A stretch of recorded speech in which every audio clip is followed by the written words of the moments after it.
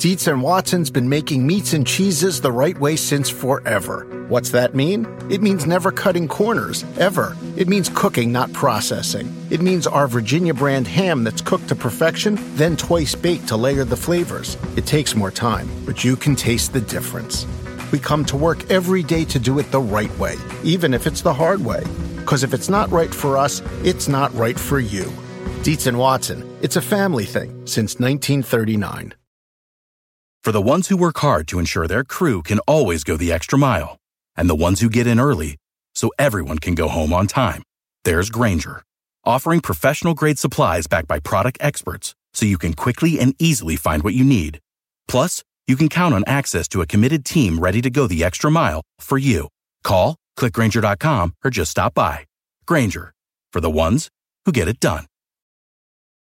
Welcome on to a special preview of Dunked On Prime. We're doing this all week before the season starts, catching you up on many of the season previews that we've done on Dunked On Prime. And the hope, of course, is that you will subscribe for this season. We are offering not the best deal ever, because that was for founding members, but the second best deal ever for a 1-year membership for Dunked On Prime Total Access. That includes access to our Discords, our chats, the same cap sheets and free agent lists that Danny and I use, which are updated in real time during transaction periods, and a bunch of other odds and ends as well, in addition to at least 4 and recently more subscription podcast episodes per week, and the 5th Dunked On episode commercial free as well. So I encourage you to give it a shot. This special deal is going to end when the season begins. So check it out. If you sign up for a year membership, you can get 35% off the monthly price for Dunked On Prime Total Access. Enjoy the show. All right, this is why you are paying for Dunked On Prime, because we've got an immediate reaction to possibly the biggest news story transactionally in the NBA since the summer of 2019, and maybe the biggest news story already for the summer of 2021, that Giannis Antetokounmpo has signed the Supermax. It will be for 5 years, $228 million. That will be a player option in the final season when he would be making $52 million in the 25-26 season. And so he now cannot be traded for 1 year after signing this. So there was some talk about maybe he agreed that with them that they would trade him if it wasn't working out. So it would have to be like right before the start of next season, basically. You know, it's not going to technically be a year, but it'll be whatever the league equivalent date is probably for next year. So right before the start of next season. What do you think, Ben? You brought up the biggest news since 2019. I go back to a single date, and that is July 4th, 2016. And this is, to me, the biggest news since then, and arguably bigger than that. I don't think it is because of what Kevin Durant meant for the title picture of the Warriors and the Thunder, but this is a comparable event. And the reason why is because Giannis Antetokounmpo is the 2-time reigning regular season MVP, and he would have been entering, would have entered free agency without this agreement in the prime, and there were teams that had legitimate title aspirations, even arguably without him, that were saving their space and now are not saving their space for Giannis in all likelihood. So it is an earthquake. And usually that has been a player changing teams. In this case, that is a player staying where he is. Yeah, I might say that LeBron going to the Lakers, AD going to the Lakers, and Kawhi going to the Clippers are arguably as big as this, if not bigger, because the Lakers have already won a championship. Yeah, I guess you could argue with LeBron. LeBron, you certainly could argue because they won a championship, but one of the differences was that it kind of felt like that was more likely in some ways than Giannis. And he was older too. There wasn't as much of a window, obviously. Right. But LeBron is also still better than Giannis even now. Giannis is not necessarily. I think Kawhi in 2019, LeBron, and I mean you could make the argument that AD is better than Giannis right now too. But anyway, that's semantics. Let's talk more about what this means now for the Bucks going forward here. Yeah, so I mean, we know the preliminary terms of this extension, adding 5 years, and using the official cap estimate that's out there, 5 years, $228.2 million, and then that will change based on what the 2021/22 cap ends up becoming. And with Chris Middleton already on the books and Brook Lopez, and then Jrue Holiday has a player option, which now I expect that he will get a lucrative deal in Milwaukee, likely coming in the summer of 21. I fully expect that the Bucks will pay the tax in 21-22, assuming ownership is on board, and they damn well better be on board with that. And then depending on how all this works out, probably for another couple of years in the future, I think that's the way that can we talk about that though? To really get into the numbers, because okay, the Bucks, yes, they'd been loath to pay the tax. They paid it this year. They're going to pay they're going to be like $3 million max into the tax because of the unlikely incentives for Jrue Holiday and being hard. Well, and they could very easily duck it if they move somebody like DJ Wilson or something. It wouldn't stun me to see the Bucks do that. So without Jrue Holiday on the books, the Milwaukee Bucks are already about $10 million over the cap next year. Middleton making 35.5, Giannis making 39. Obviously, if they lose Jrue Holiday, that's a complete disaster. They can't replace him. They have to pay him, basically. Clearly, that move of giving up 4 unprotected picks in the future for Holiday was not done without the understanding that they could bring it back. 31 years old, though, for Jrue Holiday. There's no way. I will be very conservative here and say that he gets a contract that starts at about what he would have gotten before his player option, which would have been $27 million. So throw that in there. You got 10 players under contract now. Maybe you can eliminate Bobby Portis there and his player option if he opts out. I don't know if he's going to. So 9 players under contract, you're already over the apron. So any kind of side and trade possibilities are pretty much eliminated. But moreover, even just to fill out a team to get to 14, 15 players, now this team is basically $15 million into the tax. Are they really going to pay that? Are they really going to pay that? It's an excellent question, and when you consider that the Bucks are pretty asset poor, with all the first rounders and pick swaps that they've already conveyed, and they don't really have this collection of young guys. The only young guys they have that they want to keep, like DiVincenzo.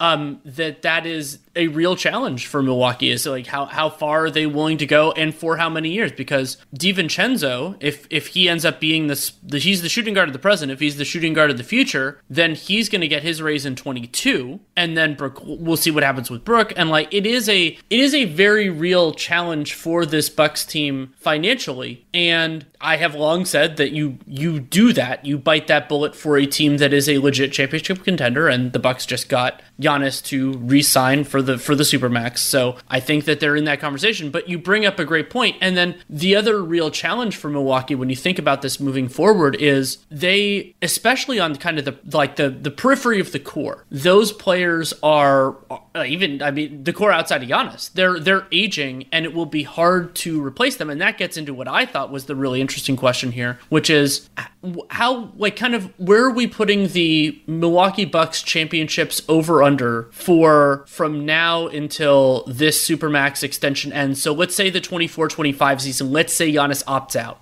So that's basically through his age, I believe that's the age 29 season. What would you put the Bucks championship over under at? Oh, 0.5. And they're not going to be the favorite to me this year. And I think their odds are only going to get worse as time goes on. Holiday will be older. Middleton will be older. Brook Lopez will be older. And, as I mentioned last year, or last year, wow, getting delirious here. Maybe last minute would be more appropriate.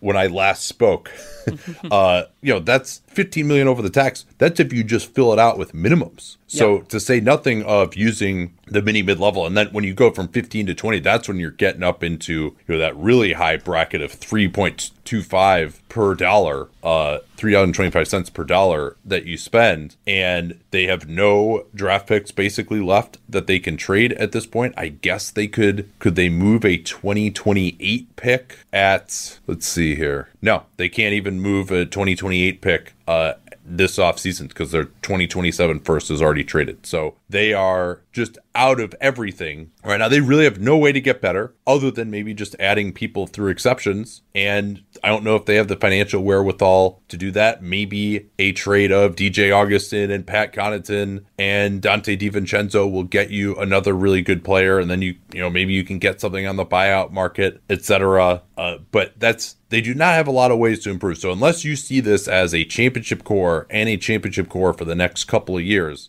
you can't feel great about this. And now far be it for me to say that Giannis Antetokounmpo made the wrong decision. Like, he did not make the wrong decision for him. I don't think. He's talked eloquently about how he wants to be someone who stays with the team for his entire career, like Dirk or like Kobe Bryant or like Tim Duncan. And if that's what's important to him, then, he clearly made the right decision. If he wants to get his money now, I completely understand that. If he wants to maximize his chances of winning this year with the Milwaukee Bucks and to eliminate distractions, I completely understand that. All of that, he has a different personality than a lot of these guys, and I find it refreshing in some ways. But I also, as someone who is a fan of the league and wants players to be in the best place with a good organization that is going to maximize them, I am happy for Bucks fans right now, but I am somewhat sad for the league as a whole, because I think that he is consigning himself to purgatory here in the end. And maybe they win it this year and they prove me wrong, but I'm very concerned about the long-term outlook for this group. Like you, I'm conflicted. So the way that I would phrase it is, and I wrote this publicly, like this is that I would not have advised Giannis to sign the Supermax extension for not only the reasons you stated, but also because it cedes so much control to the Milwaukee Bucks. Because now he is in the circumstance where his future is tethered to this collection of players, which, as we talked about, is very difficult to change. And so I think that max players using their agency to, using the power that they wield to put themselves in the best situation. Now, if he thought that and as you said, like, he can prioritize whatever the hell he wants. I'm just saying what my advice would have been and was. He can do what he wants, and if this is what he wanted, I'm happy for him unequivocally. But the idea, and this has come out a fair amount of it's good for the league, and I think that the argument there is way more complicated, and it gets into this fascinating nuance that I don't think is discussed enough, which is that yes, it is good for small markets to maintain. It is encouraging for fans of those teams to say, hey, if we do things mostly right and we have a championship contending team around a player, that there is a chance that they're going to stick around. And that is encouraging. And I mean, there are various examples that you could use, but also remember that Paul George's Pacers were not that level of team. Anthony Davis's Pelicans were not that level of team. You could make an argument that Kawhi Leonard's Raptors were, but that was an entirely different situation because he had just gotten there a year before and everything else. And obviously, LeBron James Cavs at different moments were and were not. But they were in the most recent vintage when he left. Sort of. But so I think that with the challenge, and so you could say from that perspective, sure. However, we are going to see, even if the Bucks are more willing to spend than you and I anticipate, we're going to see the ripple effects of that. And if people remember, I invoked January 4th, 2016. You and I had a podcast then, and I had talked about the idea that if Durant had re-signed with the Thunder, there was a distinct possibility that we were going to be having a conversation a few years from then of, is he the best player ever to never win a championship? And I'm a little bit more optimistic about the Bucks' chances than you, but not dramatically so. Just because I think they have, a fractional chance, a significant fractional chance each of the next few years. And so if you add those together and everything else, but still. And if he's cool with that, then there's nothing else I can say. Or Giannis himself could get better to really be the best playoff player. Absolutely. I mean, NBA. He just turned 26. And generally we think of a player's prime as being somewhere in the late 20s. And so if he can be better than he has been so far, then that could be the player who elevates them. And, the Bucks were in contention this past year. They were by far the league's best regular season team. And so, I think that that's there. But you run into this situation where people say, oh, it's good for the NBA. It's it's good for the NBA if the league's best players are also on the league's best teams. That is what is good for the league. It is not good for the league for players to be at that to be not in that conversation. And what I'm enthused to see the Bucks the next couple of years. I think that they will be a very good team. I think that they will be in contention, if not the top team, they'll be in the mix. What concerns me, and this is why I wrote that whole piece advocating for Giannis not to do this, is 3 years from now, 4 years from now, and at that point, the team will have done whatever it is, and hopefully they've won a championship. Hopefully for the Bucks they've done that. But Lopez and Drew and Chris Middleton will all be aging out of their current level of play, and Giannis is still going to be there. Yeah. And they won't have replenished the stores because the Bucks just don't have the capacity to do that, and also they haven't regularly made good moves on the margins. That could change, and I hope that it does. And that is why signing a long-term contract like this is a challenge. It's also why I want to see the league change the rules on Supermax, that you can only sign this if it's a 5 year, if it's adding 5 years to the deal. Maybe that year can be an option, as it was here. And so at that juncture, if let's say 2023, well then what is going on here? And that is a challenge. And Giannis signed up for that. And that is, maybe he's not thinking about that. Maybe he's not prioritizing it. Maybe he is. We don't know. And so he can do whatever he wants, and he clearly did. And that's great. But I am like kind of sitting there lingering going, where are things going to be then? And I'm going to appreciate the ride until that point for damn sure. But it's a concern. So this obviously has massive ripple effects throughout the league as well, which is part of why we're talking about it being so important. And so Paul George is now off the table. LeBron James is now off the table in what was supposed to be this halcyon summer of 2021. Kawhi Leonard, maybe he's on the table, but my guess would be, unless something just crazy happens with the Clippers this year. I mean, he wanted to be with the Clippers so badly. They can also sign him up to a 10-year or a 35% max deal for 5 years this offseason. So they'll have a massive advantage there financially as well. Anyone else can sign him to 35% max as well because he'll have 10 years of experience. But that fifth year, he's at an age 30 where that fifth year will probably matter to him. So who's left now? If he's not realistically going to change teams, all of a sudden, maybe one of the biggest winners of this is someone who is on Giannis's own team, because clearly with Jrue Holiday, they have to re-sign him. All these teams, you've got Dallas, Toronto, and Miami as three big ones. For example, Jrue Holiday might be the best star on the market at age 31 who might realistically change teams. We'll see how Victor Oladipo does. We'll see what happens with Rudy Gobert's extension. The Jazz, any team that has a free agent that they didn't necessarily want to pay for next year, the Jazz are a loser in this as well, because I think Gobert might be the best at age 29. He might be the best guy available on the market. Like, his market just went way up. You would think, if you look at some of these teams, Gobert would be a great fit in Toronto. I don't know about Dallas necessarily, but there are definitely more teams out there who are going to be suitors for Rudy Gobert. But Holiday in particular now, the Bucks really have to keep him because they have no way of getting better. If Giannis were going to leave, then Holiday might not have had a market in Milwaukee. And certainly you would think Miami, Dallas, Holiday would be an awesome fit. Toronto, all those teams will be in on Jrue Holiday. If he stays healthy, he's going to just get absolutely massively paid, you would think. I'm going to add another winner here, and that is the Houston Rockets. Yes.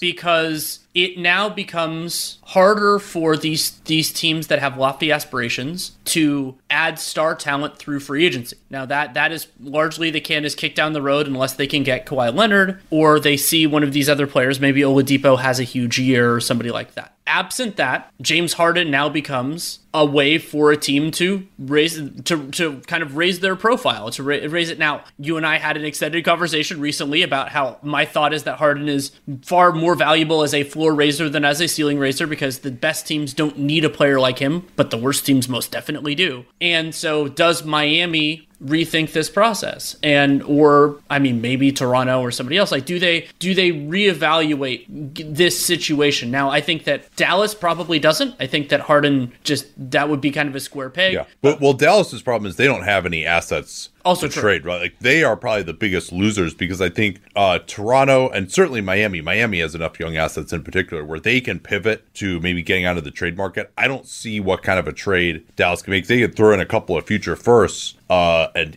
unless someone like Josh Green hits or whatever, they're not going to trade. The idea is that you're going to pair this guy with Porzingis and Luka. You can't trade either of those guys. So yeah, where Dallas gets this third star now, that is very difficult to see. Another guy, just briefly, who could end up being a big winner here is Spencer Dinwiddie. I think that if he can raise all these guys, but Dinwiddie in particular, I could see the sales pitch there being pretty easy. And so and then so we can then shift to the losers. And I think the other point, and this is something you and I talked about a fair amount in off-season grades, is the opportunity cost that these potential 2021 suitors took by basically punting on the 2020 offseason because they wanted to maintain space. And now there still are other ways that the team can use that to improve, whether that's an imbalance trade or signing a free agent or something else. There are ways. But for example, the Toronto Raptors now, if you had told them on November 1st that Giannis was gonna sign was gonna re-sign the Supermax, I think they make a different offer to Serge Ibaka. I think that they approach OG Anunoby extensions, which now that might happen. Who knows? Maybe an OG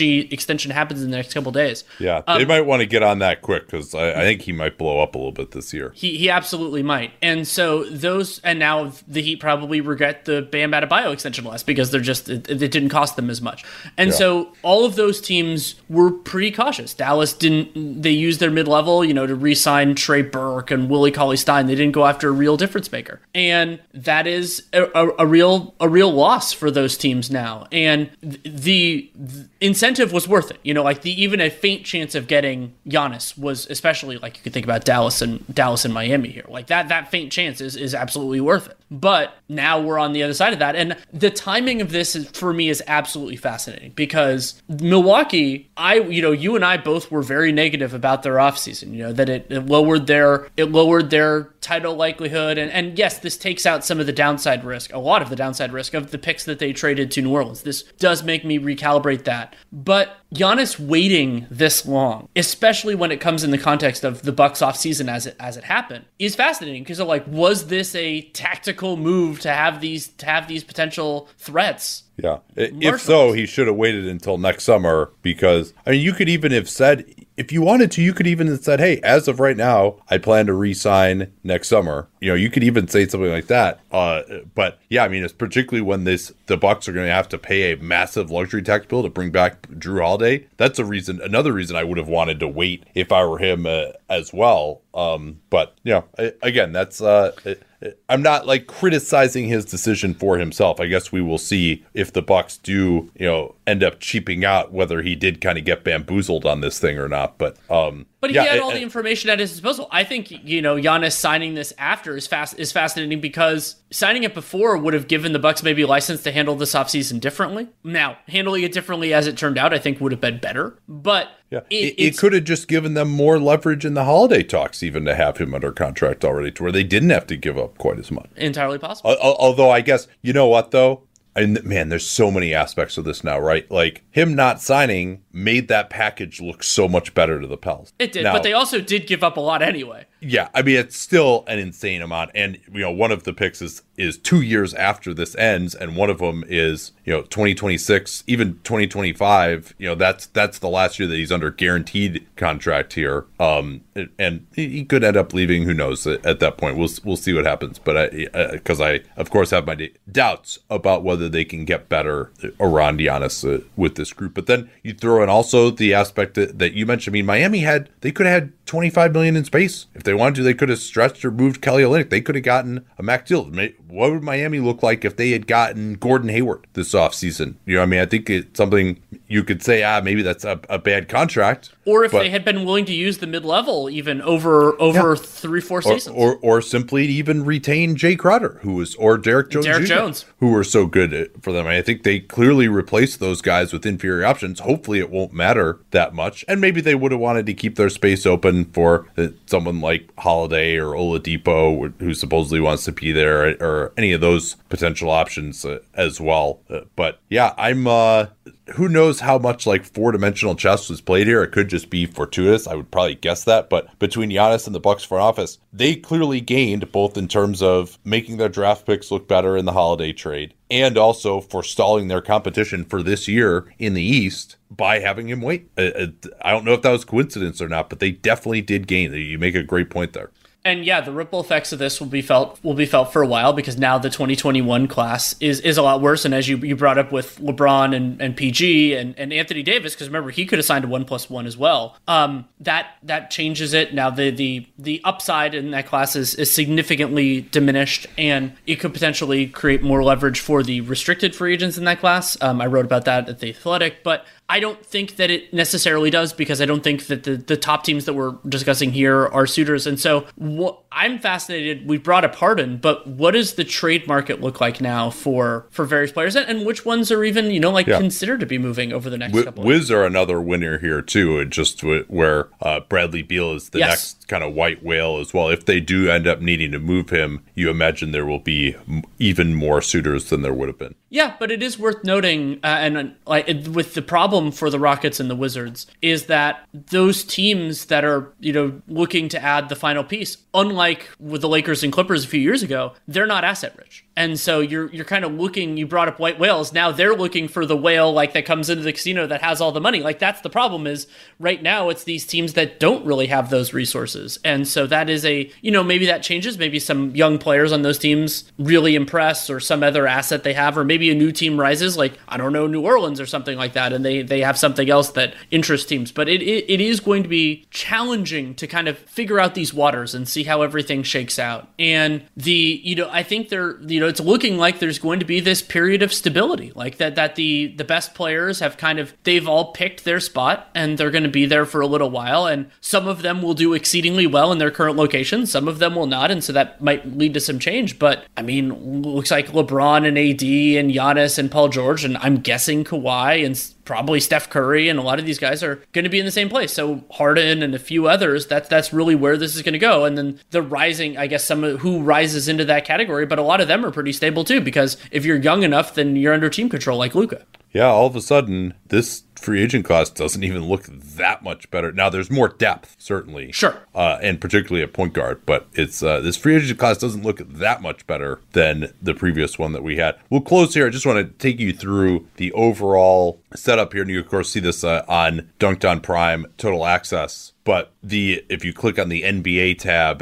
in your spreadsheet that we email out, Ben will probably do an update on that later today, so you can take a look at what the Bucks situation looks like going forward here. But here are the teams that have over $20 million in space for next year that you realistically could probably figure your way into a max slot if you really needed to. Charlotte, Chicago, Cleveland, Dallas, Miami, New York Knicks have $72 million in space. OKC, $59 million. San Antonio, $56. Toronto can probably get to a max space as well. Now, some of these numbers are going to go down. I would guess also another group that you can talk about potentially as winners here is restricted free agents next summer, or of course rookies who are guys who are coming off rookie scale contracts that are trying to negotiate extensions who would be restricted free agents next summer. I think that market, and particularly with the number of bad teams that have space as well. Yeah, your Gary Trents of the world, although he's already turned this down, but he'll still, you would think, be a winner when there are more of these slots open. You mentioned OG. I still think Toronto will try to not extend him unless he really gives them a deal. There are a lot of Duncan Robinson, huge winner right now. I certainly wouldn't take the extension from the Heat. He's going to get more than that, you would think. So there are just massive, massive ripple effects from this, and I'm sure we'll be talking about those for years to come. Quick break here to remind you that this is a free preview of Dunked on Prime, and we are having a sale. If you buy a yearly membership of Dunked on Prime Total Access, you'll get access to our cap sheets, our chats, our free agent rankings, and of course, Dunked On 5 days a week, ad-free, and that is at 35% off the monthly price for Dunked on Prime Total Access. Or if you want, give it a shot just with a monthly membership as well and see what you've been missing. With Dunked on Prime, we are better than ever. We can react instantly. We can do multiple episodes in a day if we want to, because we're not beholden to advertisers any longer. And also, if financial circumstances are an issue for you, we have a special deal for those in financial difficulty. You can check out my pinned tweet at Nate Duncan NBA. Click on that letter for more details on that. Now back to this free preview of Dunked on Prime. All right, welcome on to another season outlook. This time, the Utah Jazz with one David Locke. Great to have you, man. How are you, my friend? What day is it? What year is it? It's been a whirlwind over the last month or so. Well, you do an NBA podcast, so the NBA's giving you plenty of content, so you can't really complain about that. No, that's true. The opposite would certainly be a much greater predicament. So I am not complaining in the slightest. But I'll be ready for the season to start and only doing one podcast today. That will be awesome. But we've got a lot to talk about here with the Utah Jazz, so let's get right into it. And I think the place I want to start, because they have so much continuity other than Derek Favors, is I think we can talk about where this team was in the regular season last year. They're going to bring the same top 7 back, and then they add Derek Favors, and maybe we can talk about how Derek Favors fits into what this team was and hopefully improves this group based on what they were last year. So, I mean, what they did is a year ago, they just made a tremendous pivot, right? They went from being a defensive-minded team, and the offense just wasn't good enough to keep up with Houston and Golden State, no matter how good a defensive game they had, which people really missed a few years back. Like when they played Houston and Golden State in the playoffs, they actually had pretty good defensive games. They held both those teams generally below their season average, and then of what their efficiency was, but their offense just wasn't good enough to catch up to that difference. So they made these pretty tremendous pivots, right? They took an offensive point guard in Mike Conley, replacing a defensive point guard in Ricky Rubio. They made an offensive change in Bojan Bogdanovic for Rudy Gobert. They made an offensive change in George Niang for Jay Crowder, and they added Jordan Clarkson instead of Dante Exum. So they took 4 players that you would say are defensive leaning and changed them to offensive leaning players. And then from December 24th to the start of the bubble, they were the number 1 offensive team in the league. So they did what they intended. The defense in turn slipped to about 11th in the league, and it really slipped when Rudy Gobert was off the floor. Yeah, and so that, in theory, is what Derek Favors is there to alleviate. And the Jazz, obviously, they had to make some moves to avoid the hard cap, and potentially, we'll see, the luxury tax to bring in Favors and to re-sign Jordan Clarkson as well. But is the thought that he's going to be exclusively a backup this year, or is it possible that he could start as he did all those years, at least in some matchups? Honestly, Nate, I don't know. Like, that's the first answer to this question, and I think it's going to evolve. And I think one of the really interesting things for this team is, like, the 8 guys you've talked about are all pretty darn good, right? And, I actually would say that the 8 lead guys on this roster probably are all about 30-minute-a-night players, if not Gobert and Donovan being more. Well, that's 240 minutes. You're done now. Well, you're not going to play an 8-man rotation, right? You're just not going to do that. Maybe you are in the playoffs. So it's going to be interesting to see how they play it. If Derek plays 24 minutes a night, then all of a sudden he's got to find a way to play 10 of those with Rudy. That's somewhat contrary to where the game's going, but it was positive in the plus-minus category for 3 years in a row, diminishing each year a little bit, but it did, it was plus. So if it becomes a lineup that you use throughout the game and it's +4 instead of being +8, maybe that's okay. I don't know. We'll see how it plays out. They've never done it where it plays bench units, and maybe they'll play bench units. That would be a little interesting too, because most bench units go small. And I think part of the reason why they thought this couldn't work together was it wasn't good enough offensively. Well, we're starting Ricky Rubio back then. As you mentioned, they now have more of an offensive point guard. Well, let me ask you that, because I think that's really one of the huge questions, is if you have a Mike Conley shooter on the floor and a Bojan Bogdanovic shooter on the floor and maybe a Joe Ingles, so you've got 3 of like the best, like say Donovan's taking his break right there, or you have Donovan, can you survive with better offensively? Do you think that swings it a little bit? I think it's possible. And the other thing I'll say too is part of the reason I think that they felt like that couldn't work in the long term, and I don't believe that this is necessarily their best starting lineup, and it's one that they should use all the time, to be clear. But the teams were Houston and Golden State. That's who they were chasing, and you weren't going to beat those teams with Derek Favors starting at the 4. You just simply weren't going to score enough to keep up with them, and they were so 3-point focused that Favors and Gobert, particularly Golden State, the advantage that brings protecting the rim wasn't as much of an advantage as it might have been against other teams. Now, though, you're chasing after the LA Lakers. Well, they're going to start 2 bigs. You're chasing after the Denver Nuggets. They're going to start 2 bigs. You're chasing after Portland. They might start Zach Collins at times. You've got the Memphis Grizzlies in this conference.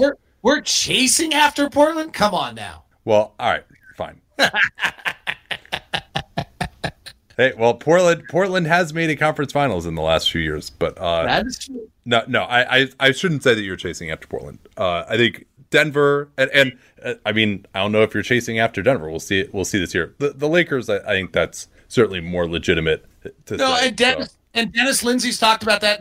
Jazz general manager Dennis Lindsey's talked about that in all of the press conferences he's been a part of, where he's talked about that the Jazz played the Lakers in a game in Salt Lake City last year, and they just were physically outmanned in that game, to the point in which they really kind of looked back at that as that the roster just wasn't big and wasn't strong enough to handle, and that they believed that. So that is a large part of what they've talked about as the reason why they've done this. They lost that game 121-96 at home in December, and they just got whitewashed. The Lakers were up 8 early. They're up 18 by the half. They're up 20 by the time they started in the fourth quarter. It was they just got blasted. Well, and now a few differences, though, between when Derek Favors was here last. I mean, number one, he kind of knows the deal at this point. I think, he's gone to another team. He played center there. I think he fancied himself as more of a natural power forward with the way the game has changed. I think there's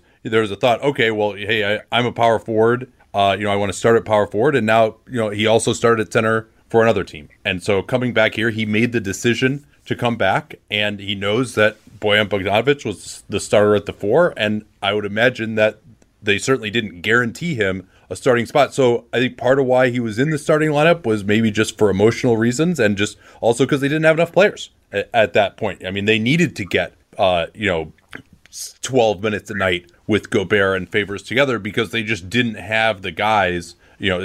George Yang wasn't as good back then. The depth was a little bit more limited. So I think that now, having Favors come back, my guess would be that the Jazz signed him mostly so that you don't have those 10 to 15 minutes a game of Tony Bradley. And now they're going to have an awesome bench unit instead of that being a real problem. And then maybe if he's going to play with Gobert a little bit in certain matchups, they can do that too. That's kind of my thinking on what the acquisition is about.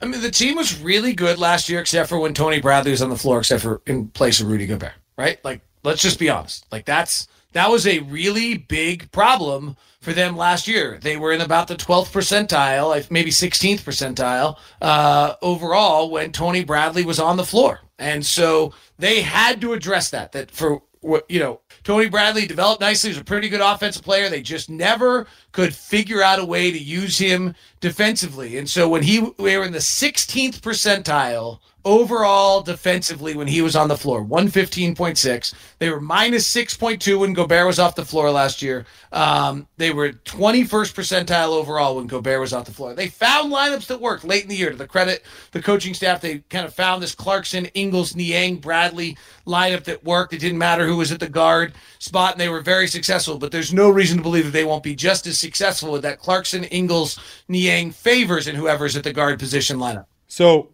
where were these guys last year before Bogdanovic went down? Everyone knows what happened in that crazy series with Denver in the bubble. Denver was injured. So was Utah. I'm a little bit skeptical of how much we can take from that series just because it was just a completely insane series with some of the offensive performance. I mean, there were more 50-point performances basically in that series than you had in any full playoffs before that. It was unbelievable. And then, so Mike Conley had to miss a couple of games as well. I mean, it was really just a totally insane series. So maybe the way that they played, particularly some of their best units with Bogdanovic, is more indicative. So what's the answer to that? How were they last year when they had some of their best groups on the floor? So my most honest answer to this is I don't know. And here's why I don't know. They were thumping people right before the bubble. But the teams they were thumping were Washington, Cleveland, New York. They had a great win in Boston. They beat Detroit. They'd won 5 straight. Then they got beat by Toronto, who, turned out to be pretty good. And then it stopped. And if you looked back up, there was a win streak in there when they looked really good. They won 10 in a row, but most of those were, if you go back and look at that win streak, there was like a good win against Portland and a good win against the Clippers. Then most of them were against lesser teams. And they had a stretch of games coming which were going to be against some of the best defensive teams in the league. They had been the number one offensive team from December 24th to March 11th. They'd be even better than the historic Dallas team. And they had this stretch of games coming that were going to be against some of the elite defensive teams in the league. And you were going to find out what they could do. And we never found out. And they used the bubble in a different manner. They lost, I think, 6 of the 8 in the bubble because they were trying to, maybe it was 5 of the 8 they used it to let their younger guys get some major minutes. And then they played that wacky playoff series. I left last year really not knowing. And boy, how differently we would feel about him if, in fact, a single Mike Conley 3 at the end goes in, right? Like, it's just... So I'm really left at the end of last year not knowing and pretty uncertain. There were stretches in the middle of the year where they lost 5 straight to Houston, San Antonio, Denver, Portland, and Denver. And I would have told you they were awful and had no chance after losing those 5 straight.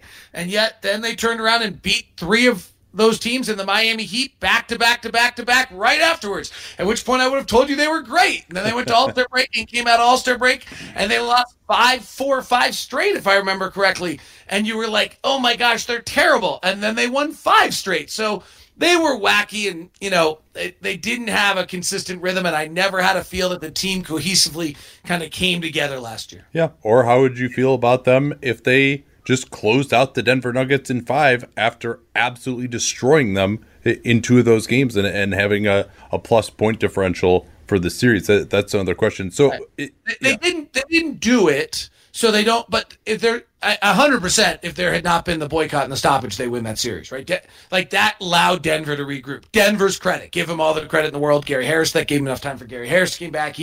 I'm not like they win that series if there's not the stoppage, and then we feel. Man, I just love American Giant. Just an amazing clothing company. I was reminded again of how much I love it when I drove from California to Montana over the All-Star break. And you know what it's like when you're on a long road trip and it's cold, particularly when it starts off warm in the Bay and then we get into some really cold areas. You're like, well, I don't want to wear like my jacket in the car, but then when I get out to fill gas, I'm going to be freezing. But the American Giant hoodie was perfect because despite being made out of a nice heavy material that'll keep you warm, it's not too hot as well. So I was able to wear it in the car, not be too hot, step out of the car, and still be warm enough when I was filling up gas or going into a restaurant or something that I didn't feel like I needed my jacket even when it was cold outside. These things are amazingly durable. I proposed to my wife wearing an American Giant hoodie in the Grand Canyon almost 7 years ago. I still own that same hoodie. I still wear it constantly. And American Giant has since spread out into all sorts of other types of clothing, like their premium Slub Crew tee, the No BS high-rise pant, the slim roughneck pant featured in Giant Magazine, issue 2. Every American Giant piece is made in America and designed to last, no exceptions, and it provides year-round comfort. So find a closet staple for every part of your spring days at American-Giant.com and get 20% off your first order when you use that vendor code CAPSPACE at checkout. Please remember, we talk about CAPSPACE all the time here on the program. That's 20% off your first order at American-Giant.com. Don't forget that CAPSPACE code to let them know you came from us.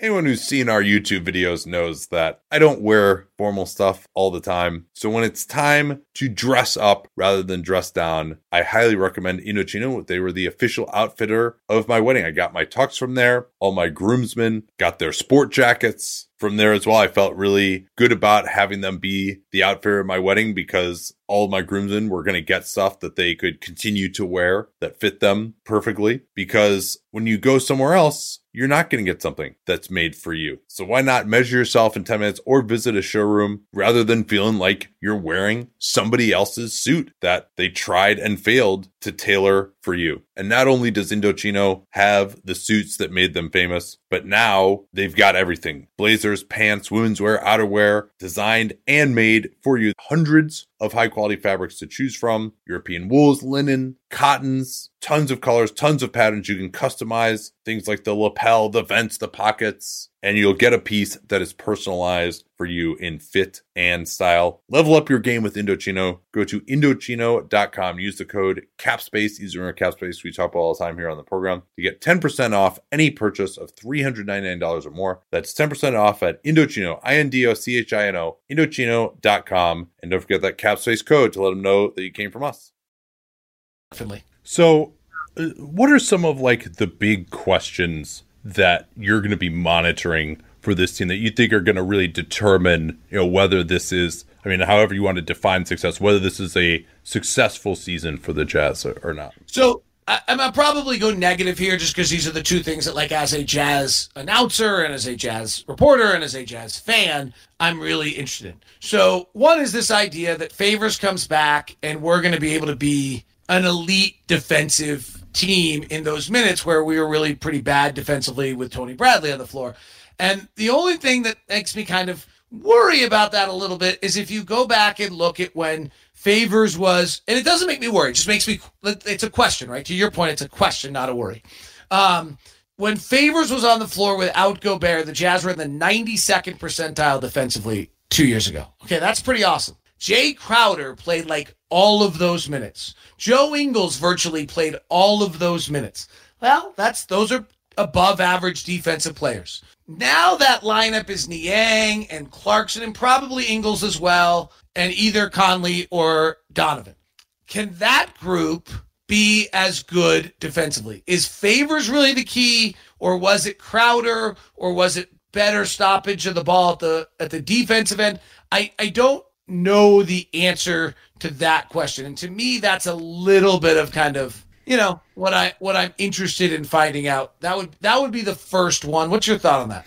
So I think even when you look at Joe Ingles and Derek Favors, I'm not sure that they are the same defenders that they were 2 years ago. I know Derek's only 28, but he's definitely has had a number of niggling injuries over the years. He had a rough bubble, although, again, I'm not going to put too much stock in, the 4 games or whatever it was there. And he still was a huge difference maker for New Orleans defensively last year. But I still, I think he's not quite as good, not quite as athletic as he was, particularly moving his feet on the perimeter if they want to go that route. And Joe Ingles as well. I thought he really had some struggles defensively where, a couple of years ago he could keep up with someone like Chris Paul, okay, and they couldn't put him on Jamal Murray, for example, in the bubble. Like, he really was getting torched. They had to try to find another direction there. So I agree with you, and then with Niang out there, he's a great shooter, good team defender, but it is going to be a little slow. They just, overall, this team doesn't have a ton of athleticism, and in particular with that backup unit. But I think that team could be really good offensively. I think Derek Favors as a screener, as a roll man, could be a lot more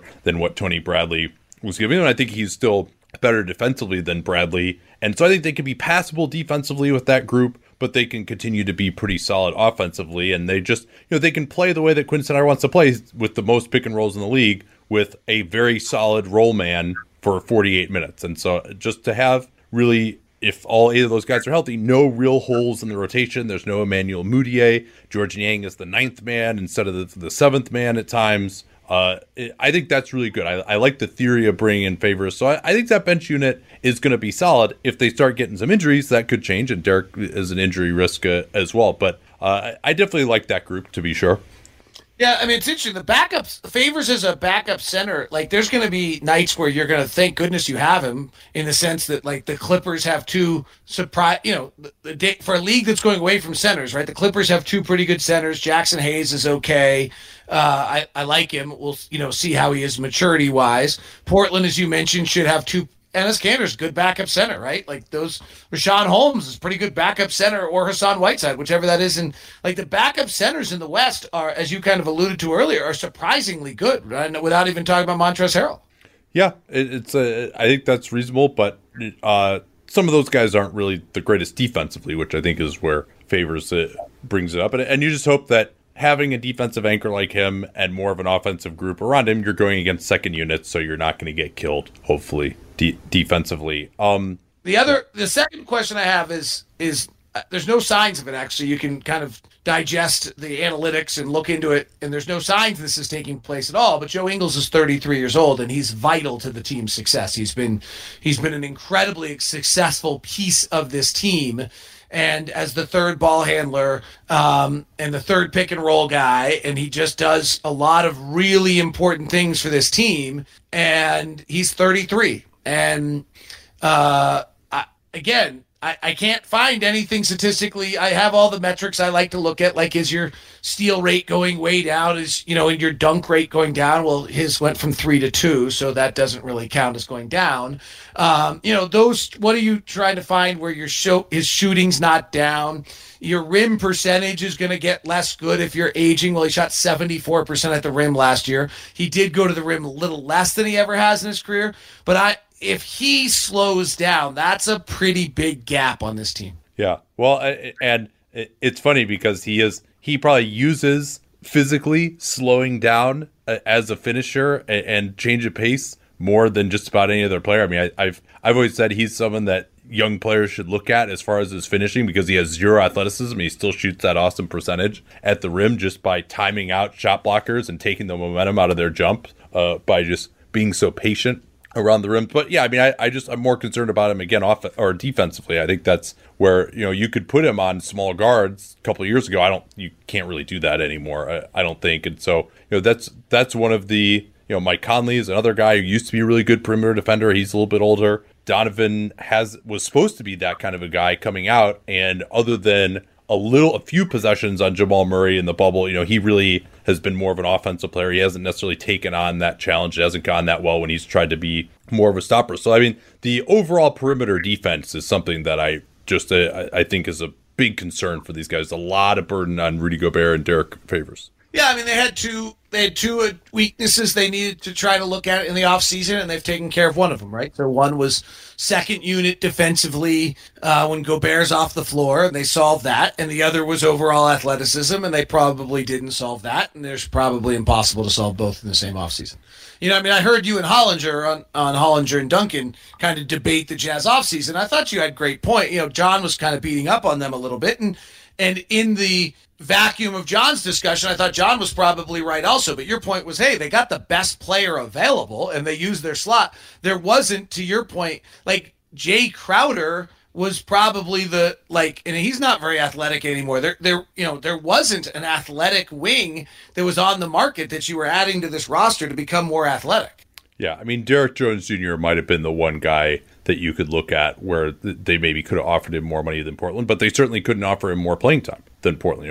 They're talking about him starting there. He wasn't going to start for the Jazz. So, and I mean, you've got Ingles, you've got Royce O'Neal already in these roles. They weren't going to find someone better than those guys with the mid-level, and so they just didn't have the playing time to offer to a guy like that if you assume that the mid-level was the most they could offer. So I think to get Favors, he might be a little overqualified.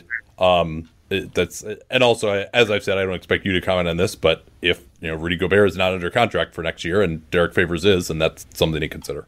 Yeah, Derek Jones Jr. is I'm basketball geek in me. That's one of the players I'm most interesting to watch because I mean, he's a 28% 3-point shooter. Like, he's a great athlete, and Miami plays with all this motion and all this movement and all this stuff, and he's always cutting, he was always slicing, and you had. Portland doesn't play that way, right? They play area screen with Dame and CJ and the flares, and the problem with Mo Harkless and Al Farouk was that they couldn't dribble, they couldn't pass, and they couldn't shoot. And it really slowed down what they did, and they were the low assist rate team because of that. Well, guess what?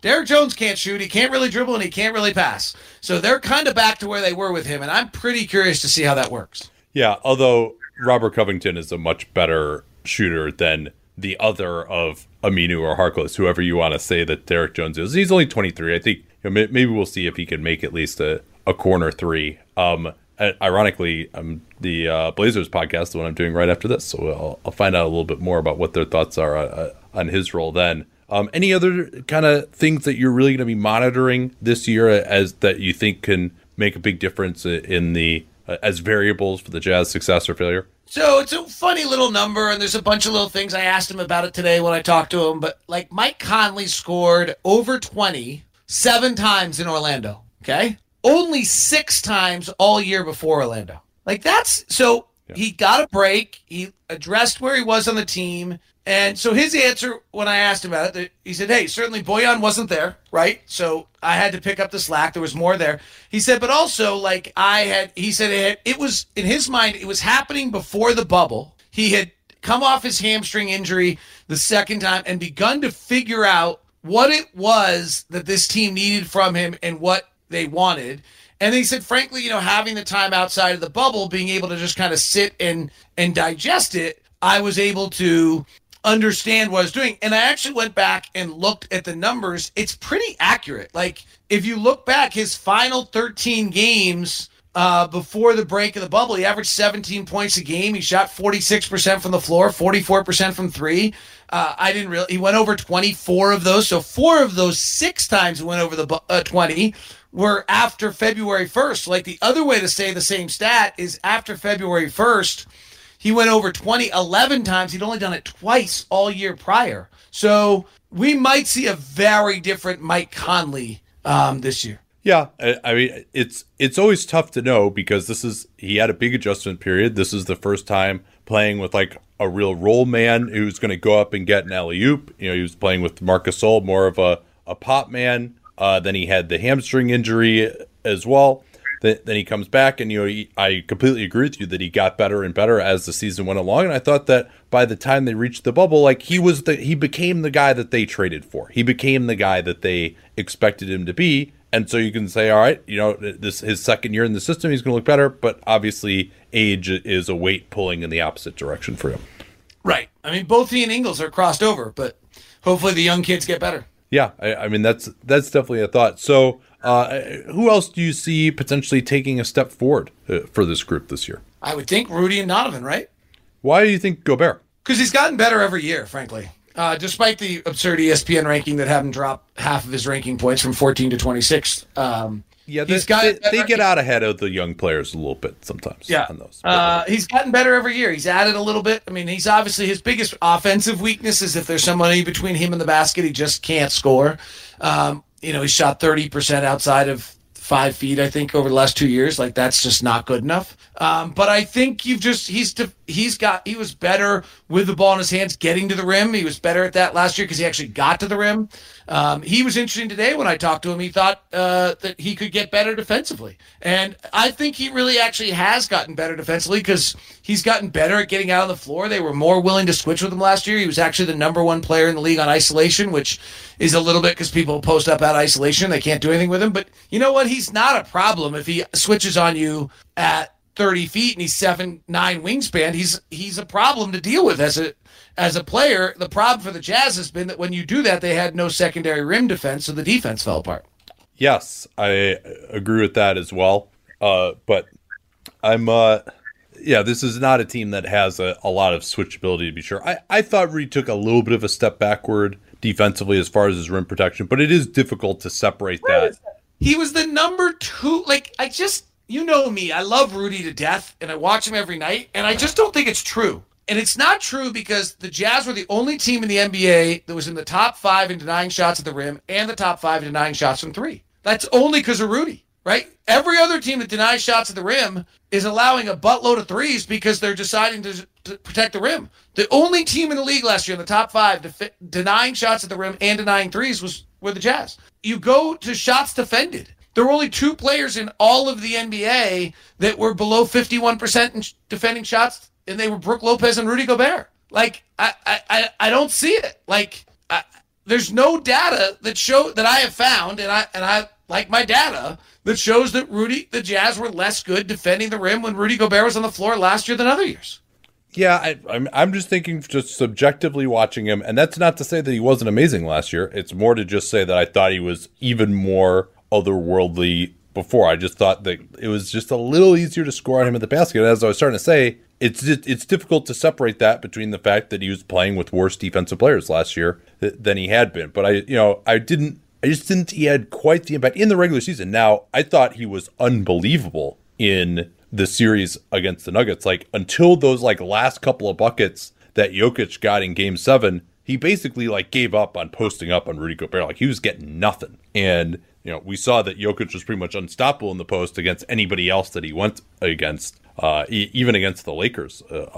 So, I mean, I thought he was really, really good in the bubble. But, yeah, I didn't see, guys who go in and it wasn't just, absolutely no hope. It was a glimmer of hope. That's just my subjective viewpoint on it. Can we go back to one other thing? Yeah. How great is Jokic? What'd you say? How great is Jokic? I mean, he's just incredible. The shots Jokic made in that series when he Like, you're right. He stopped posting up, and he still found a way to, like, Yeah. like, I had somebody say to me in that series, Jamal Murray is incredible, but Jokic is the problem still. Like, Jokic is just that great.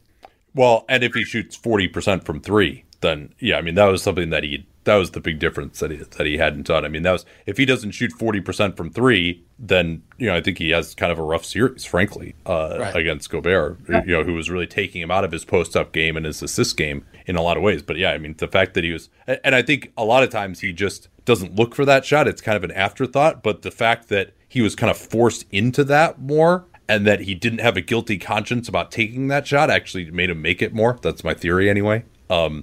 So you said Donovan Mitchell as someone who can get better, and obviously he had a historic series against the Denver Nuggets, which was obviously extremely wacky, and it calmed down by the end, but just the overall bubble until the end of the first round had some just crazy levels of offense. So my question is, like, what is the next step for Donovan Mitchell? How realistic is it that he takes it to really get into being, you know, a solid all-NBA level of player, especially given the incredible competition at the guard position? Yeah, so the next step is the off-the-bounce three. And we saw it in the bubble. It's not, I think he hit 54% in the playoff series against, if I remember correctly, on the off-the-bounce three, or 51%. Okay, he's not going to do that. But he did take 7 a game, which is a big stretch. And if you look over his 3-year career, on the off-the-bounce three, he was 29% his rookie year. He was 32 or 33% each of the next 2 years. It's one or the other. I don't remember exactly. So he's not been a good off-the-bounce three-point shooter. If he can move that 32 up to 36 or 37, now it's an efficient shot. He's getting 4 of them a game. And talking to him recently, he said, I got to the foul line so much more against Denver because of the fact I was hitting that off the bounce three that they had to come out of me, and then I was able to get to the rim and draw those fouls. So he's got to stop with the floater the way he did. He started taking that a little bit too much, and that was keeping him off the free throw line. But that might have been because they didn't feel a threat to his off-the-bounce three, so they were just dropping back, and he didn't get there. If they're coming out on that, he's getting by them and being able to make that next play, at least the way he's portraying it. So I think that off-the-bounce three may open up his entire game. And if you look at, similar players, Bradley Beal, Dame Lillard, at the same stage of their career, you see that uptick from 32 to 36% on that shot. Yeah, that obviously was the huge difference. I mean, his shooting performance against Denver was ridiculous. He's not going to be able to shoot like that for an entire season. And also, I mean, Denver's defensive effort early in that series was frankly pretty pathetic. They got it together, but I mean, the amount of space that he had coming off of those screens, in part because he was hitting the shot and they had to really go over it, and the screen was being set way out high, and then he had all this room to come downhill and attack. But I mean, Jokic was really bad early in that series, so I think it's going to be a mix, obviously. But that is, to me, that off the bounce three is the step. And then the other thing too, you mentioned the floaters. If he can get to the rim, and now you're really forcing that guy off the wing to crash in to help out, then he can start setting up this great spot of 3-point shooting that they have a little bit more. So yeah, the distribution, continuing to get a little bit better with his handle and his pick and roll craft. But it all does start, to me, I agree with you with that off the bounce three. The one area where Donovan also was much better that didn't get noticed because he was scoring at such a rate is he was making far better reads at the point guard position, and doing a far better job in the coaches' minds of understanding that position than he had in the past. Yeah. I think they're more comfortable playing with him and with the ball in the hands than he was in the past. Yeah, and I think having him right at the top of the floor with a few more options off the dribble than trying to attack from the wing, I think that works a little bit better for him as well. And I think, just the fact that they had all this shooting around him, it just makes it so much easier. The other thing I want to see from him, though, is getting better defensively. We mentioned that they don't have really anyone who can be a perimeter stopper. Royce O'Neal is a little undersized, but he's probably the guy against your bigger wings. I don't expect Donovan to guard those guys, but if you have a really great pick and roll threat like someone like Jamal Murray, he's not going to guard that guy all the game, but at the end of games, like, he has the athleticism and the length to be that player. That's the player he was supposed to be coming out of college. He's obviously well exceeded expectations, but I think that aspect has been lost. And so really being able to take on that challenge of guarding great point guards and competing to get over screens, I think is something he could really improve on. He said it the other day in a Zoom call about his contract that he signed. And he said, I need to get back to being the player I was drafted to be. Yeah, he couldn't have said it better. I completely agree with him. And they have enough offensive firepower now that he should be able to conserve a little bit of energy and put more in. Like, he had such a massive load on the offensive end on some of those early teams. Man, it is crazy to think that I've been working with Helix Sleep since 2015. And I think that's because my story with them seems to really resonate with listeners. If you've never heard it before, that was kind of the beginning of the direct-to-consumer boom. And there was another very prominent mattress company at that time that was trying to convince you that mattresses were one size fits all. They found the one formula, the one mattress that was going to work for everyone. My then girlfriend, now wife, and I ordered that mattress. We ended up having to return it because, hey, guess what? Not everyone is the same. And then she did some more research and found Helix Sleep. We took their sleep quiz and we found a mattress that actually worked for us and our body types. And Helix offers 20 unique mattresses. Everybody sleeps differently, and Helix mattresses are designed for specific sleep positions and field preferences: hot or cold, side sleeper, back sleeper. So take that Helix sleep quiz, find your perfect mattress in under 2 minutes,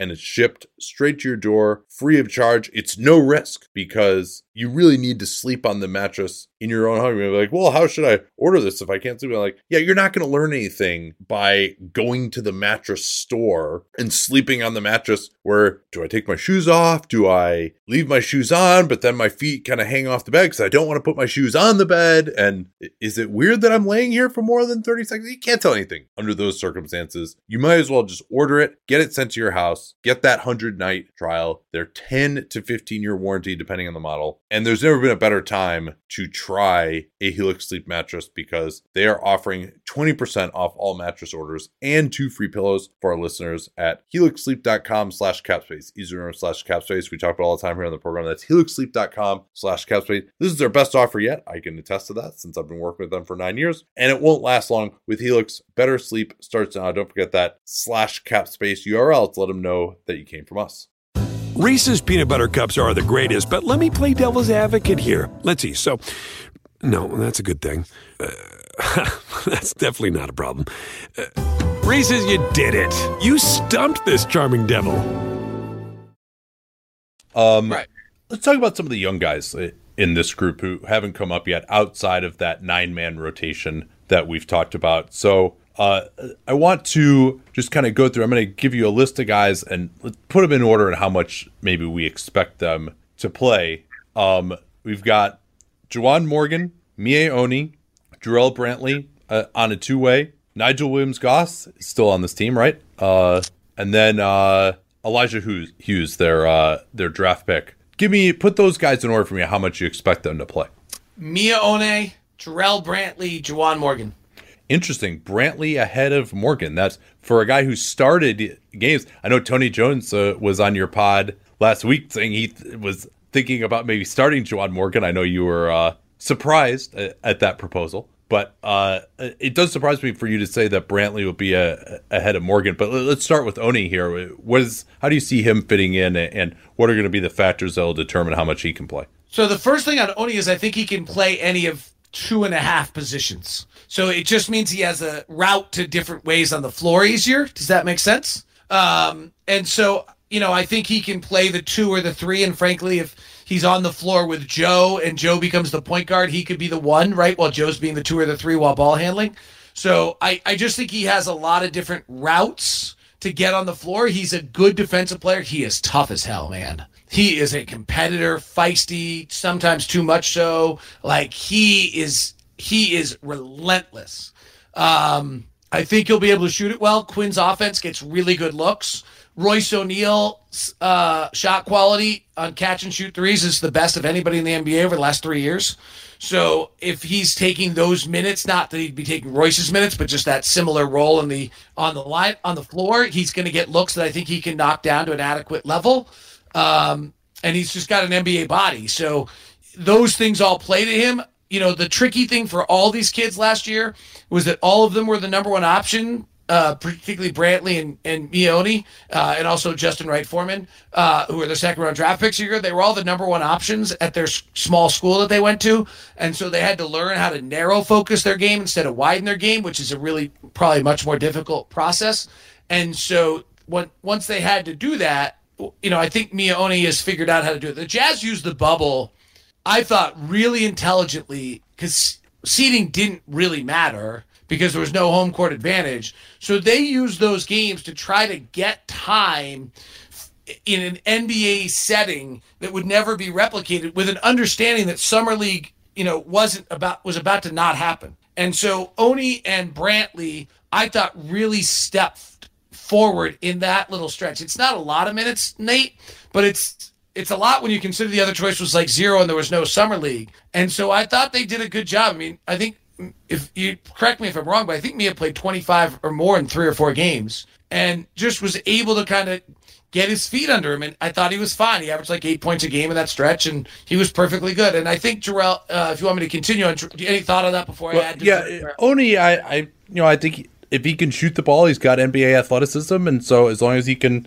make some shots and defend and not screw up, I think there is a potential role for him. And I could start on Brantley. I mean, the game that they played against the Spurs, I actually did that one for NBA League Pass, and that was a game where a lot of second and third unit guys were playing. But I was very impressed with Brantley. I knew little about him. He'd been on a 2-way. He hadn't played much for the Jazz, if at all. But to be 250, pretty good feet. His jump shot, I know that's been a focus for him, but the form looked totally solid. I know he's got this ball handling skill, which I think has been a focus of his game before. As you mentioned, that's something that's probably not going to be something that they're going to look for him to do, other than maybe the occasional grab and go or pass. But I mean, if you can shoot the ball and you've got that type of strength and you can move your feet decent length, like I really like those bones for a guy who could be valuable.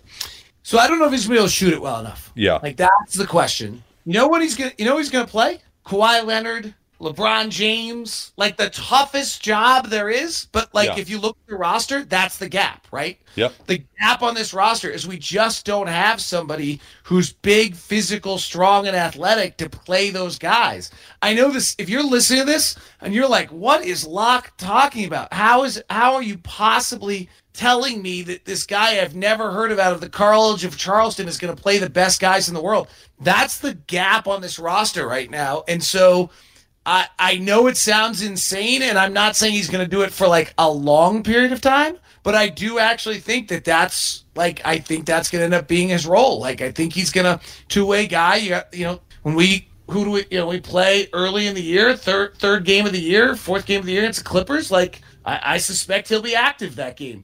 I suspect he'll be active in San Antonio against DeMar DeRozan. I think he might be active against Brooklyn against Kevin Durant, right? Like early, he might be active January 8th against Milwaukee and Giannis. Like, I think he might get some minutes early in the year. The question is whether he can knock down that shot. Yeah, and he seems like kind of maybe like okay from the corners, not that great above the break, like that kind of guy at this point. But his form doesn't look broken to me. I mean, from but my best recollection, I know we've seen a lot of basketball since then, but yeah, I mean, obviously you being around the team more, you'd have a better idea of that.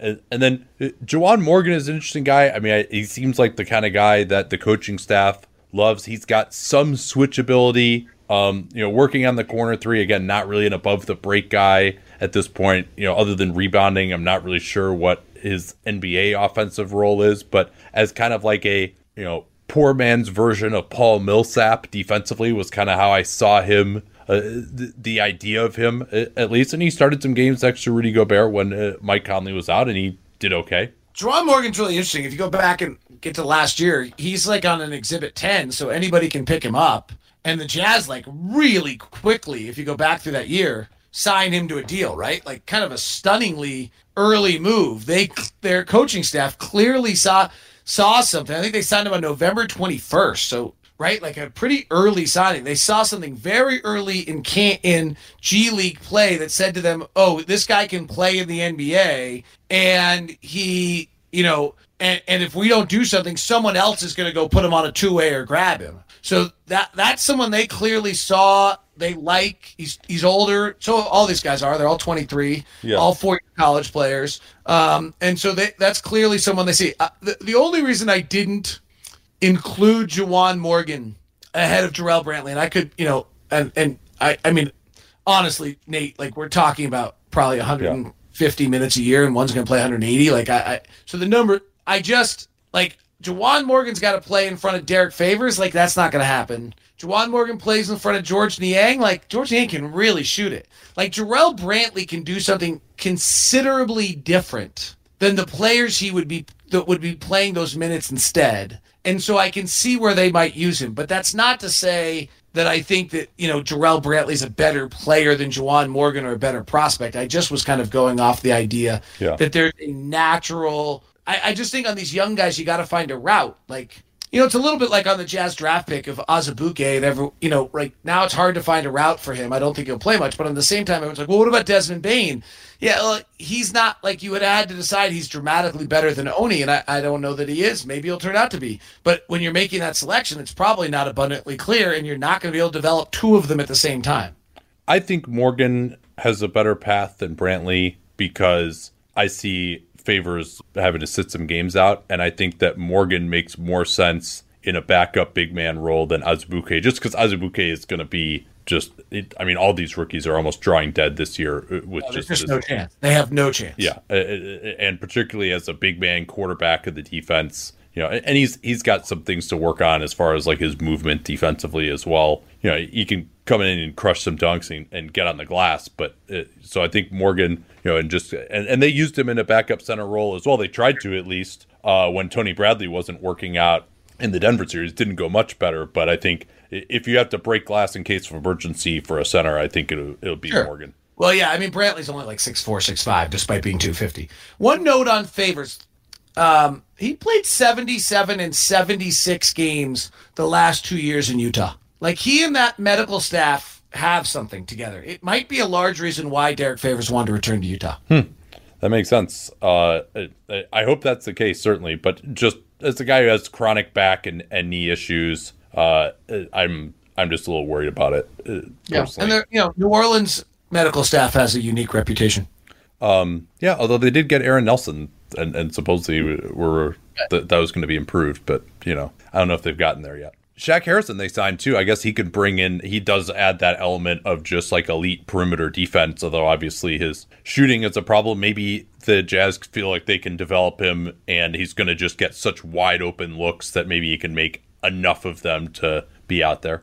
I don't know much about Shaq Harrison. I can tell you what all the people I texted today and they told me about him, but I would be a total 100% liar if I claimed a lot of knowledge on Shaq Harrison. Yeah. Well, what'd they say? All right, give me 1 second. Let me pull up the phone, and I will read various texts, and I won't say who they're from. Various people around the league, either reporters or scouts who've watched a lot of them. Let me see what I can find here. Here's an example for you. It said, a relentless, physical, and quick defender. He just never stops. Nothing phases him. Tireless. Has worked very hard on the offensive game. Jumper's still a bit wonky, but he started making it. A rotation player for sure. And one of the all-time nicest people. Yeah, well, Hollinger's going to boost the Jazz offseason grade up a ton now. He loves his defensive guards. Just a Jazz hater. Just kidding. Yeah, well, he likes the people who follow the Jazz. That's or who report on the Jazz. That's the important thing. Okay. So let's transition here now. Who's going to close games for these guys? Any combination of 7 or any combination of 8? Yeah. I mean, all right, so Donovan's closing and Rudy's closing. And now pick what matches on that given night, right? If they got big guards and Mike and Donovan can't play together, then Mike might not close. If they've got guards where Mike can close, and you're certainly going to close with Mike. If you need, Joe closes some, Bojan closes some, Faves closes some, and if you need a defender, you're probably putting Royce out there. The one that gets me, and I missed on this so badly last year, I was convinced the lineup of Mike Conley, Donovan Mitchell, Joe Ingles, Bojan Bogdanovic, and Rudy Gobert was unguardable. I thought you got 4 40% three-point shooters with the best rim roller in the league. Like, how can that fail? And it totally did. So I don't know what lineup, and Quinn's strength is kind of figuring out which ones to often go with, but the lineup that I thought last year would be great was -7. So, here's what's interesting last year. Here's the one thing I do think is interesting about this team. So if you take the lineups that, you take all the guys that are gone, right? So Emmanuel Mudiay, let's say we're not going to have George Niang out to close, right? You're not going to have Jarrell Brantley, Jeff Green's gone. You start getting rid of like all of the guys that you're not going to have on the floor at the end of the game, and you look at the remaining lineup. So obviously at this point we're not I've eliminated Derek Favors, but I've got pretty good players, the core 7 guys left. Plus 15, plus 11, plus 11, plus 19, plus 18. Those are the lineups. Yeah, I mean, I think this could be a pretty good regular season team. I think it's a little more limited. I forgot. -7. That's the my line. So let me make sure I didn't do that very well. There's 5 core lineups that played a lot together. Yeah. Donovan, Royce, Bojan, Joe, Rudy, plus 15. Mike, Donovan, Royce, Bojan, Rudy, plus 11. Donovan, Jordan, Royce, Bojan, Rudy, plus 11. Mike, Donovan, Rudy, Joe, Rudy, or whatever, plus 19. And then mine is -7. I mean, the key is Rudy. The fact is, if you put anyone with Rudy, we're great. Every single player that's ever been next to Rudy is +8 or +8. Go look at it. The only one that wasn't was Derek Favors 3 years ago. But before that, he was +8 or more. But Tabo, +8. Jonas, +8. These are not good players. Jay Crowder, +8. You put Rudy next to someone, we're +8. He's great. So I see it a little bit more limited in terms of the closing lineup than you do. I think it's going to be, in most circumstances, it's going to be Conley, Donovan Mitchell, Bojan, and Rudy all out there. And that 5th spot is the one that I think will be a little bit more matchup dependent. I mean, maybe it's Clarkson if he really has it going and the other team doesn't have any kind of a good small forward. I think more likely, though, it's between Ingles and Royce O'Neal, and it just depends on if Ingles can guard the other team's 3, then it's Ingles. If you need Royce O'Neal to guard him, or there's maybe a smaller guy that Conley and Donovan can't handle, then to go with O'Neal would be my thought on it, which was kind of how it was last year. But I don't see Clarkson closing games over Mike Conley very often, for example. Yeah, I mean, it depends on the matchups. I mean, they're perfectly comfortable with any of those 8 guys closing. So, yeah, I mean, and they're all pretty good players. Big strengths for this team that we haven't talked about yet. Well, I don't go this long without talking about Rudy. So that's, and Donovan's emerging to be great. I mean, that's what this team is. We can disguise it all we want, but you're putting Rudy, you've got the best defensive player in the world who alters and bends the defensive floor in a manner that no other player in the league can. And you've got an emerging offensive star with the best rim roller in the league. So when you put those two together, that's and then you've got great shooting, right? They're the #1 shooting team in the league. So, that's who they are. Yeah, I think at least during the regular season, this offense is one. I mean, you mentioned how good they were. And I think it was one of those things where, I always call this the Matt Barnes rule, because I remember one year with the Clippers, the first 2 weeks of the season, he was shooting 19% from 3, and people are like, oh, Matt Barnes is awful, they have to get rid of him. And then you look down at the end of the year and he shot 37% or something that year. The whole Jazz offense was kind of Matt Barnes ruled over the first month of the season. And then they just got going like crazy, and they started hitting the shots and that they were generating, and not quite as many mid-rangers, and Conley found his footing a little bit, as you mentioned, in February. So, I mean, statistically, this is a really, really good offense. Do they have the one guy at the end of games who's at the absolute elite level? I'm not sure about that. Do they have that in the playoffs against an elite defense? I'm not sure about that. But in this regular season, with all the pick and rolls they run, the continuity they have, the coaching, I expect this offense to be very, very difficult to guard. I don't have this in front of me. Wasn't Donovan one of the top 5 clutch players in the NBA last year? Those are pretty noisy statistics. I would be, when it really gets down to scoring in an isolation, no, I wouldn't have him as one of the top 10 options in the league at the end of games, personally. Okay. I mean, it's a hell of a list to get. I mean, there are some great, great players in the NBA. Yeah, I mean, I don't know how else to, right? I mean, I'm watching Donovan's progression over 3 years, and I don't disagree with you that clutch numbers are noisy, but I'm watching his progression over 3 years. They turned it over to him every night late, and I thought he was pretty good at it last year. Yeah, and the 2 years before that, I think the Jazz underperformed their point differential a little bit too. It's much more of a subjective consideration for me, but I don't think they're a bad clutch team or anything like that. But I do think they're just an offense that they don't have, at least as of now, a top 10 offensive player in the league. Maybe Donovan Mitchell will get there, but he's got some work to do still. Just to back it up, just so I looked it up, Donovan hit the fourth most amount of field goals in the clutch of anyone in the NBA last year. Of those top four, he took more free throws than anybody but Chris Paul. He was third in the league in free throws made. So he was fourth in the league in clutch field goals made and third in the league in free throws made in the clutch. All right, those are good stats. And if it continues this year, I will probably take maybe a different tack next year. No, I mean, those stats are noisy, but they're not that noisy in the sense that, like, if I were to ask you the kind of best clutch players in the league, like, those guys are all there, right? Like, they're, if you name the top guys, I think those would be the guys you would mention. Well, for example, Luka Doncic just had like a really rough year in the clutch last year, and I would take him over Donovan Mitchell at the end of the game.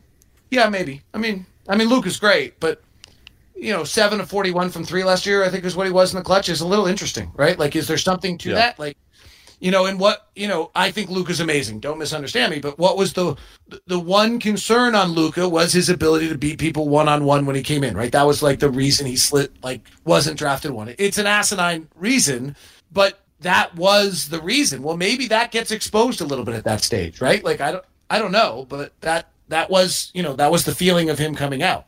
DeMar DeRozan, who's a flippin', you can criticize all you want, but when the mid-range jumper's not a problem late in the game, he buries him. He's probably, as good a clutch player as there is in the game. And same thing with Chris Paul at 50%. And that's where Donovan picked up his game a good deal last year. The Donovan free throws late is an interesting one. He really upped his game a great deal. Any other strengths we should talk about for these guys? No, I don't think so. Am I missing one? I'm trying to think. I mean, the depth, we talked about that already. Yeah, we talked about the shooting already. I mean, coaching is solid, although I thought Quinn wasn't at his absolute best in the bubble, but generally, or even over the course of last year, it took him some time, I think, to find his footing with this group, but I generally view that as an advantage. How about weaknesses? I mean, I think we touched on that. It's not an athletic group, right? They're not going to spread you. They're not going to do what Miami, you look at Miami's zone and you say, oh, they should play some zone. They don't have that long athleticism to cover that kind of space. So, I think that's it. And I think the age of Conley and Ingles will be interesting to monitor. Yeah, and proven depth as well in a season where depth may be more important than ever. You have 8 guys who are really good, and maybe 8.5 with Niang, but then below that, if you have an injury or guys have to sit out, then you are going to some unproven players. But that's going to be a lot of teams. I don't think there's anyone. I mean, I think they're the deepest team this side of the Lakers in the Western Conference. I mean, they got 8 guys who can play 25 minutes or more. The only other team in the West that has that might be the Pelicans, actually, if you believe Jackson Hayes is ready for that. Otherwise, there's not another team. Maybe the Clippers, depending where you think on some of their guys right now. But, they got 8 guys who can play 25, 28 minutes a night. That's about as deep as you can get. Not many people, and I don't think there's if anyone other than the Lakers is deep 9 through 13, let me know. Yeah, you can count me as not a Jackson Hayes believer at this point. I'm trying to think if there are any other weaknesses that stick out to me. Yeah, I mean, I would just say, and you're going to be mad at me for this, but I mean, when you're talking about this team being a true contender, star power. I still don't think that they have a top 10 player in the NBA on this team, and they have a lot of good players, and that helps. But, if you're going to go up against the Lakers and Anthony Davis or the Clippers and Kawhi Leonard, they don't have a player on that level. And those are the players that usually, take you to the conference finals or the championship. Oh, I'm not going to get mad at you for that. I mean, you look at the ESPN Top 100 list, the Jazz in the West, the Clippers both had 5, the Lakers had 6. Actually, I think the Pelicans might have had 5 too. They were the only teams with 5 players in the top 100, but the Jazz didn't have anyone higher than 18. And so that's the piece that, I think Rudy's much higher than 26, obviously. I'm pretty clear on that. Donovan has got to move himself from 18 to 11, and that's a hard jump. That's jumping over CP3 and Joel Embiid and Bam Adebayo and Jimmy Butler and equaling yourself to Jason Tatum. That's a big step. Yeah, defensive versatility. I think you could that ties in with the athleticism of switching. They can't really do that with some of the guys that they have, Rudy can get out on the floor personally, but if he does that, then you don't have that backup rim protector in most of their lineups. So I think if you're, Rudy again did an awesome job against Nikola Jokic as best as you possibly could, but still, a stretch 5 is going to cause some problems for their base defense. So particularly when you get into the playoffs, I think they're a little bit limited as far as the different types of things that they can do defensively, even if their base scheme with Gobert is obviously quite effective. I don't think they live by this, but if they have to, they go to Favors under that, and is he able to handle it? That'll be interesting to see. All right. I know that you eschew predictions, but I'm going to give you my process behind my prediction and put it out there, and I encourage you to quibble with it. So a season ago, the Utah Jazz were 44-28. They did kind of take it easy, shall we say. They developed in the bubble. But they were actually, they won about 3 games more than expected, even so, per Clean the Glass. Or I should say they were on pace to win about 3 games more than would have been expected. They had the point differential of a 47-win team over an 82-game season, and they were on pace to win 50, even with those bubble struggles. So I think they're going to be better than that this year. I think that I like this team a lot during the regular season. I think they're going to be a very difficult to stop offense. They've got the continuity that a lot of teams don't have, so the lack of a training camp isn't that much of a problem. They got a lot of vets who are smart, who aren't going to screw up. They have enough depth to deal with one injury, maybe 2 gets to be a little bit dicey. Mitchell and Gobert, both of them never get hurt lately. I mean, Gobert has had some injuries early in his career, but he's basically made it through 3 straight years now, perfectly healthy. So I think that this group, I think they're a 52-win team over the course of 82 games. And offensively, I see them kind of being in the lower end of the top 10 when you look at the aggregate performance. And then defensively, I kind of have them right around that level as well. So, kind of in the 6 to 10 range on both ends. And that gets you to a low 50-win team. So 52 games over the course of a 82-game season. So that would be 46 wins this season in 72 games. Such a weird thing. I mean, you knock off 13% of the schedule, right? The sample size just gets a little smaller. It's Miami last year, right? Wasn't Miami about 8th offensively and 9th defensively? That's kind of what you described last year. Was Miami? They won 60% of their games last year. Yeah, they were a little bit worse than that on defense, I think.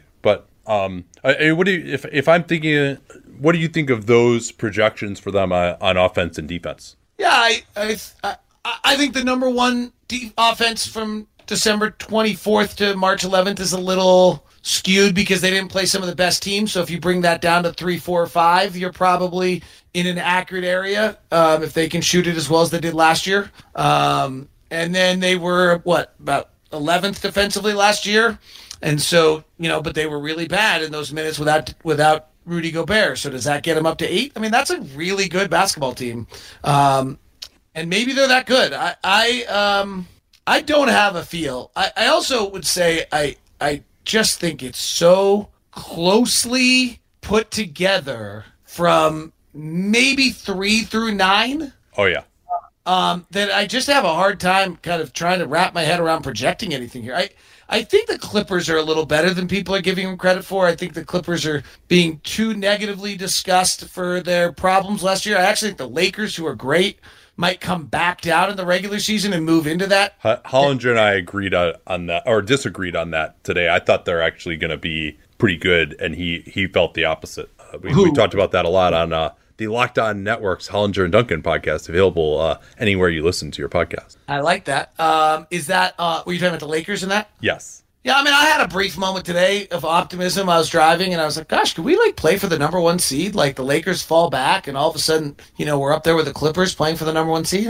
Maybe. I think it's quite possible. I think there's really, if I'm wrong about the Lakers, then, I think the Jazz has a decent enough chance. I mean, I could construct an argument for probably 6 teams, 7 teams that maybe everything goes right and they could be the number 1 seed in the regular season. The only area where I'm really different than everybody else, and I don't have any expertise in this, so I could be crazy wrong. I actually think the teams that played the longest in the bubble have an advantage coming back, not a disadvantage. With everybody kind of quarantined and workouts being different and people not having their regular run, the fact that they were at elite physical performance most recently, I think, is an advantage to those teams.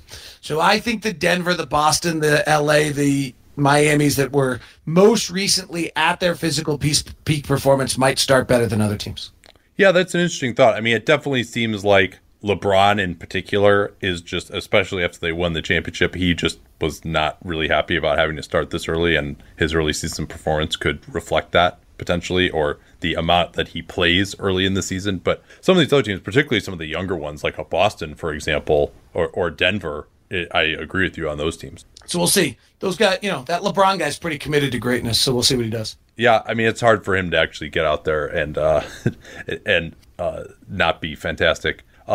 Best case scenario for these guys, we talked about it. I think the absolute best case scenario, they could get the number 1 seed. This could be a 57 win type of team. And you ready? Here's best case scenario: number 1 seed. They get home court. The virus has been quelled by the vaccine. They can fill back up Vivint Arena with the most raucous fans who haven't been able to cheer for 12 months. The home court advantage and altitude becomes real, and having the number 1 seed becomes a mammoth advantage for the Jazz. There you go. There's your best case scenario. Yeah, and so I think 57, and I could see this team. I don't know if they can be a top 5 defense anymore. Just the perimeter is a little porous, but you could see them being 7th on defense, and they're top 4 offense. I could see them getting to that type of a level potentially. Yeah, that'll be fun. I'll be up for calling that. That'll be fun. On the worst case, though, I think age just starts to set in a little bit, and Donovan Mitchell is kind of what he was last year. He doesn't necessarily take a huge step forward, and